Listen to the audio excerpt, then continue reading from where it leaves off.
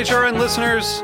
As we celebrate our 15th year, we are deepening our commitment to giving voice to the next generation of food systems storytellers, and we need your help.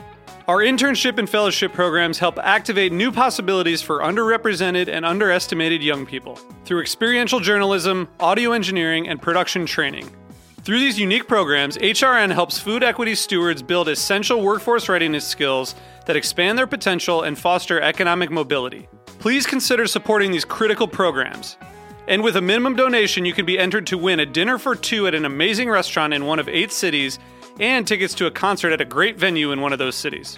We have incredible partners across the country who have donated, as they also share our passion for helping to educate the next generation of food systems storytellers. Check out heritageradionetwork.org/15 to donate and enter to win today. That's heritageradionetwork.org/15 to donate and enter to win today. And make sure you donate before March 31st. Thank you. Enjoy food the way nature intended. Alaska Seafood. Wild, natural, and sustainable. For more information, visit wildalaskaseafood.com. Welcome to Meat and Three, Heritage Radio Network's weekly food news roundup. I'm your host and executive director of HRN, Katie Mosman-Wadler. This week, what do Legos, Salt Bae, and a cheese truck have in common? I'll let Brandon Hoy, co-owner of Roberta's Pizza, fill you in. Bureaucratic red tape. Yep, today's show focuses on the different ways regulations affect people in the food industry. So why does red tape make restaurateurs cringe? All of us out here, people, all we want to do is work. We just want to work. That's Dave Arnold of HRN's Cooking Issues. He just opened a new bar, Existing Conditions, in Greenwich Village, so he understands that having to follow certain rules can be an obstacle to success. We asked some of our HRN hosts about their experiences with red tape. Opening a bar with a liquor license here is just stupidly complicated. When you're going to open a bar, you're like, how close are you to a school or a church? Now, this is not the freaking suburbs. There's schools and churches everywhere here. And, it's not like you're serving liquor to the school children or to the churchgoers, unless they want it. Souther Teague of the Speakeasy's been running into bureaucracy, too. We just signed a new lease on our space in the Lower East Side, and we had to go through the community board to get our hours approved. And we asked for a 2 a.m. license, which we don't think is out of the ordinary for the neighborhood. And they only gave us midnight, which will impede our business pretty considerably. But also, worse still is that they not only gave us till midnight, they're compelling us to open our doors at noon. Not only are they making us close early, they're forcing us to open for lunch. So now that's going to be extra labor, extra food costs, all these extra pieces to the puzzle. And then having to shut down for the switch over from lunch to dinner. For a small business, it's a lot of bureaucracy and a lot of difficulty that's being imposed upon us by frankly, kind of an arbitrary system. And Jimmy Carboni, Beer Sessions radio host and seasoned bar owner, remembers the chaos when New York City first changed its restaurant rating rules. What was really hard was when New York City 2010 to 11 rolled out the new letter grades. They changed the rules. So it wasn't just changing it from a number grade to a letter grade. It was that suddenly if you didn't get the A, you were going to have to get re-inspected, and they had to hire a lot more inspectors who weren't experienced. And that was a really difficult time in New York City restaurants and bars, and a lot of us suffered for it. I think the lesson is don't change the rules of the game in the middle of the game.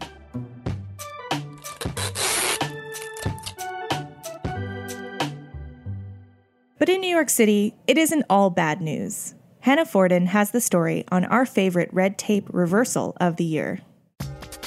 In HRN's very own neighborhood, one local leader is fighting for our right to party.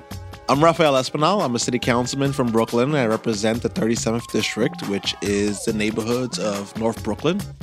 During his second term in city council, Rafael Espinal made it his mission to overturn New York City's notorious cabaret law. When I decided to introduce a bill to repeal the law, a lot of legislators and people involved in City Hall felt that I would be opening a Pandora's box. Put on the books in 1926, the cabaret law made it illegal for venues to have, quote, musical entertainment, singing, dancing, or other forms of amusement without a license. Dancing didn't pose any threat.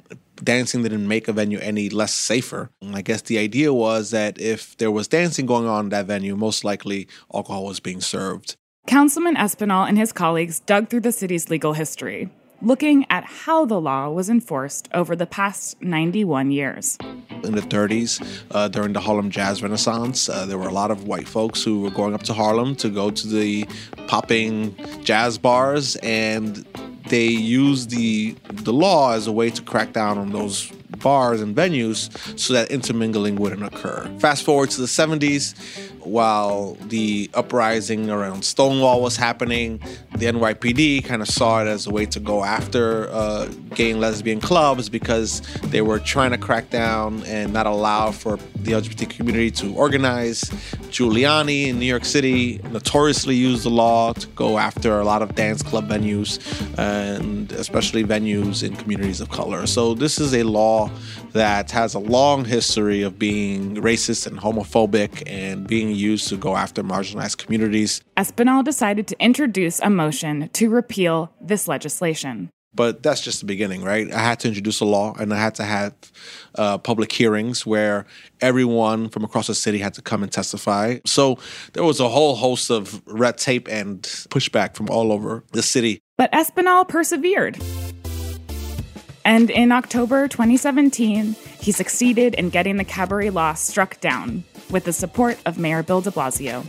He also helped to create a brand new organization, the Office of Nightlife. The Office of Nightlife will be a tool and not a barrier to entry and being able to open up your own nightclub or DIY space. Getting rid of this law kind of made it clear that, one, the city, as we stand today, wanted to do away with red tape, but also we believe that people should feel that they're not being enforced upon for unnecessary reasons. Now we're making sure that the NYPD has access to cameras and that every venue has cameras put in place to make sure that club goers are safe. The new rules in place make it easier for owners of music venues to comply with safety regulations and to open their doors to the public. What I'm hearing from the owners is that I saved them a few months of having to go through paperwork and having to pay lawyers thousands of dollars to go through the process. And to hear that all of these great new venues, independent venues especially, that are popping up, are able to save money and able to keep their doors open because of this, it feels great that I was able to give back to a community that does so much for our city. Last weekend, Rafael Espinal and the new Office of Nightlife joined 10,000 dancers hitting the streets of Manhattan for the annual dance parade.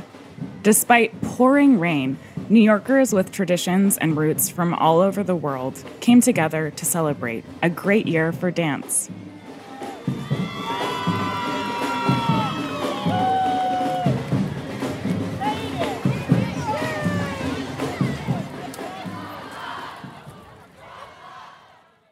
In New Haven, Connecticut, a new law is complicating matters for the city's food truck scene. Sarah Strong has the story. Like many other cities, New Haven has a thriving food truck scene.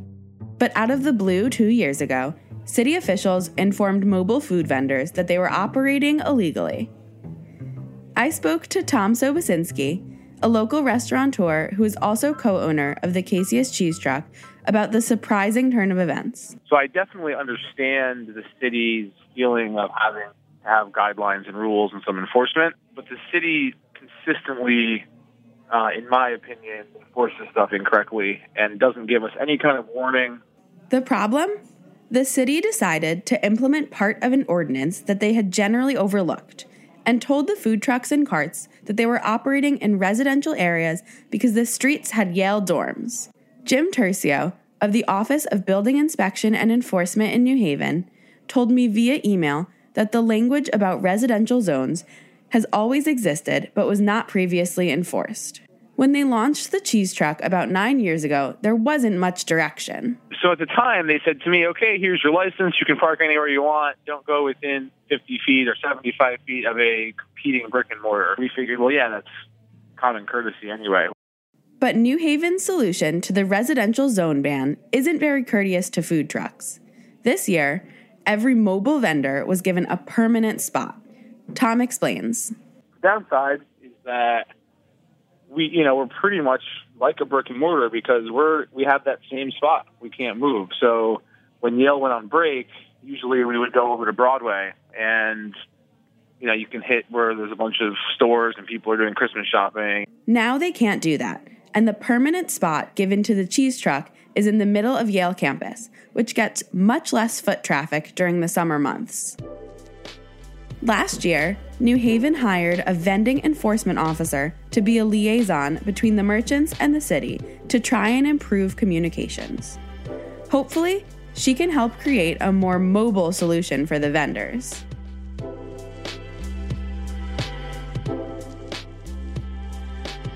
Now that it's in a fixed location, the cheese truck has less business and is just breaking even. This purported solution to a red tape problem is hurting local business. We'll be back in a moment with our feature story this week, a report on how one city's parking problem has a local restaurateur carrying Legos around in protest. Think about what it takes to swim a coastline longer than the entire eastern seaboard and leap tall waterfalls in a single bound. What does it take to survive 200 feet deep in icy saltwater? What would you be made of? Wild Alaska seafood is made of tight muscle mass, long-chain omega-3s, and incredible micronutrients. It matters where your food comes from. Experience the flavor of the fittest in every bite and enjoy food the way nature intended. Alaska seafood, wild, natural, and sustainable. Ask for Alaska on the menu, grocery store, or smart device. For more information, visit wildalaskaseafood.com. Welcome back to Meat and Three. Michaela Heck has the story of Ryan Pernice's fight to convince his local government to support the growing restaurant scene in Roswell, Georgia. The city of Roswell, Georgia, is something of a hidden gem in the shadow of Atlanta. Over the past 10 years, its historic district especially has grown from being a sleepy little suburb into something of a foodie destination. But try checking it out for yourself, and you'll soon encounter the one issue that's driving some of its residents crazy. There's just nowhere to park. That's Ryan Pernice, a Roswell native and one of the city's most promising restaurateurs. In 2011, Ryan opened Table & Main, and despite an economic recession, managed to make it a huge success. This past year, it was named one of the 50 best restaurants in Atlanta magazine. Ryan's other place in Roswell, Osteria Matone, has also received much praise for its authentic Roman cuisine. Restaurants like Ryan's have contributed immensely to Roswell becoming a popular place to visit over the years. But in addition to running these businesses, Ryan is also a member of the historic Roswell Business Association and has become the loudest proponent in the city of Roswell for putting a parking deck in place. I would say that's fair, yeah. I think whether or not people like the message, everyone would agree I'm loud, yes. But Ryan has his reasons for being loud. For several years now, Roswell business owners have been asking city government to build a parking deck for their current and would-be customers. Though in the past 10 years, Roswell's historic district has seen amazing economic growth, with the number of restaurants especially having multiplied, Ryan doesn't necessarily see this success continuing without an adequate parking solution. We are losing retail, restaurants, and art galleries because those businesses depend on foot traffic, and the foot traffic is no longer coming because as we dawdle in our solution to this problem, neighboring cities are fixing it. Neighboring cities like Alpharetta, which lies just 6 miles north of Roswell, already has several free public parking decks, including a shopping and entertainment development called Avalon, and just voted to fund another last November. It's tough to compete with free. So if people know that they can go shop for a thing, whatever that thing is, in Avalon and find easy free parking versus Roswell and have to circle for 30 minutes before they have to pay $10 for valet, we're going to lose those visitors. And, according to Ryan, the city isn't just losing visitors. It's potentially losing the businesses that bring those visitors as well. There are several Roswell restaurateurs, myself included, who are not opening their next restaurant in downtown Roswell because businesses are figuring out, look, if I'm not going to be supported by the city, I'm going to bring my business elsewhere and not further invest. Ryan isn't alone in this opinion. I spoke with Rand Cabus, owner of Roswell's Mojo Vinyl Record Store and the current chairman of the historic Roswell Business Association. I have customers complain about it all the time. There's no place to park. Where are you supposed to park around here?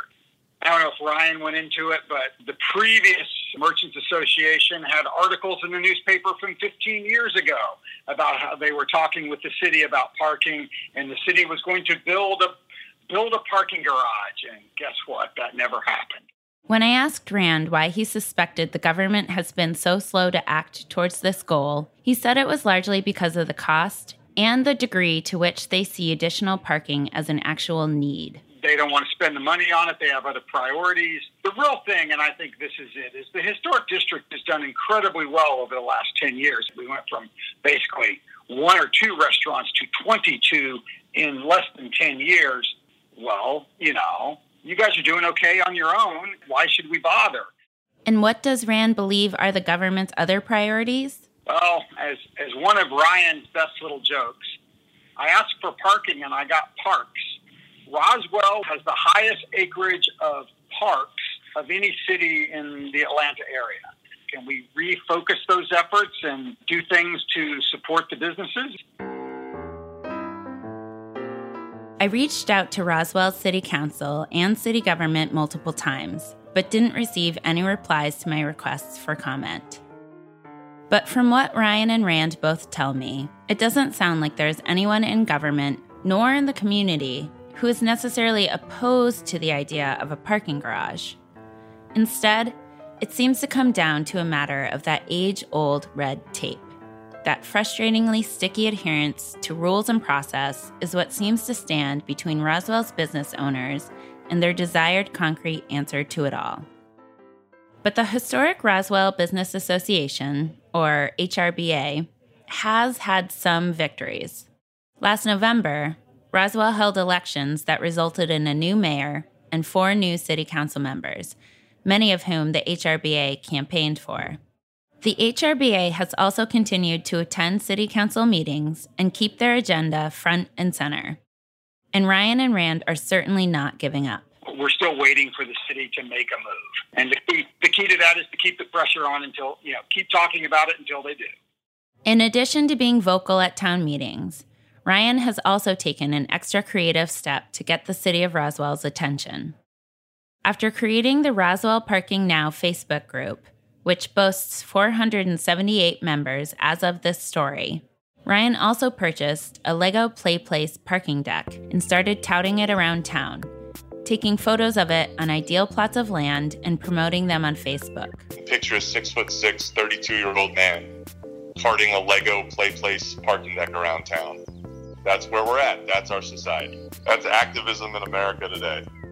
In the meantime, if you're planning to visit the historic district of Roswell anytime soon, be prepared to walk.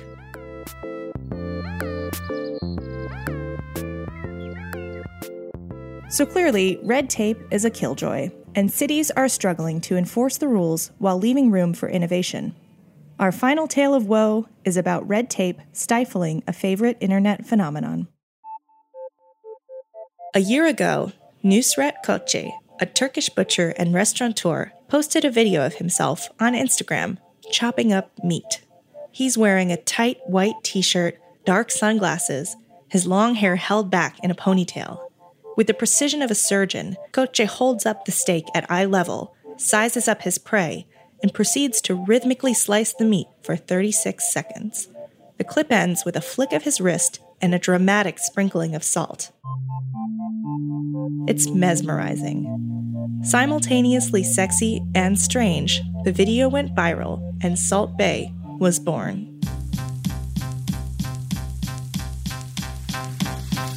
James Corden gave him a mention on The Late Late Show. I cannot get enough of this man's meat skills.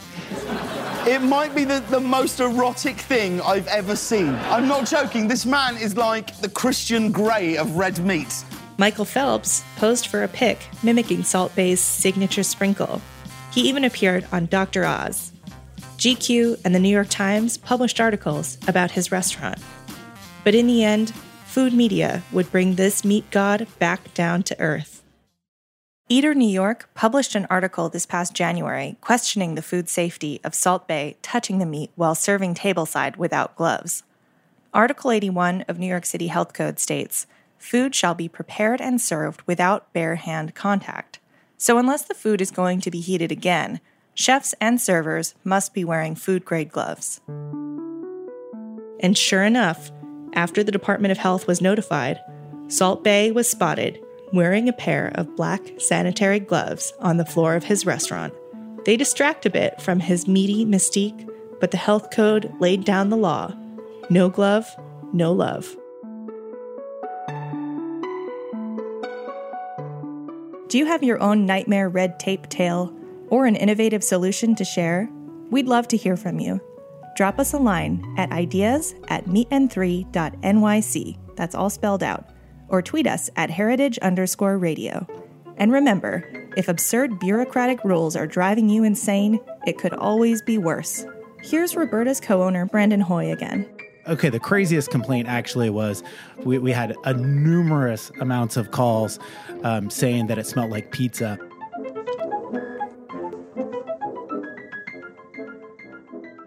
That's it for this week's show. Be sure to save some room on your plate for Meat and 3 every Friday afternoon. You can subscribe wherever you get your podcasts. Special thanks to HRN hosts Dave Arnold, Damon Bolte, Jimmy Carboni, Brandon Hoy, and Souther Teague. Meat and 3 is produced by Liza Ham, Margaret Kelly, Hannah Forden, Kat Johnson, and me, Katie Mosman-Wadler. Additional reporting by Hannah Forden, Lila Goldstein, Michaela Heck, and Sarah Strong. Our audio engineer is David Tadashore. Our theme song was composed by Breakmaster Cylinder. Meat and 3 is a production of Heritage Radio Network, the world's pioneer food radio station. Learn more at heritageradionetwork.org and follow us on Instagram and Twitter at heritage_radio. Tune in next week for a new episode of Meat and 3. Our show will be all about taking a stand.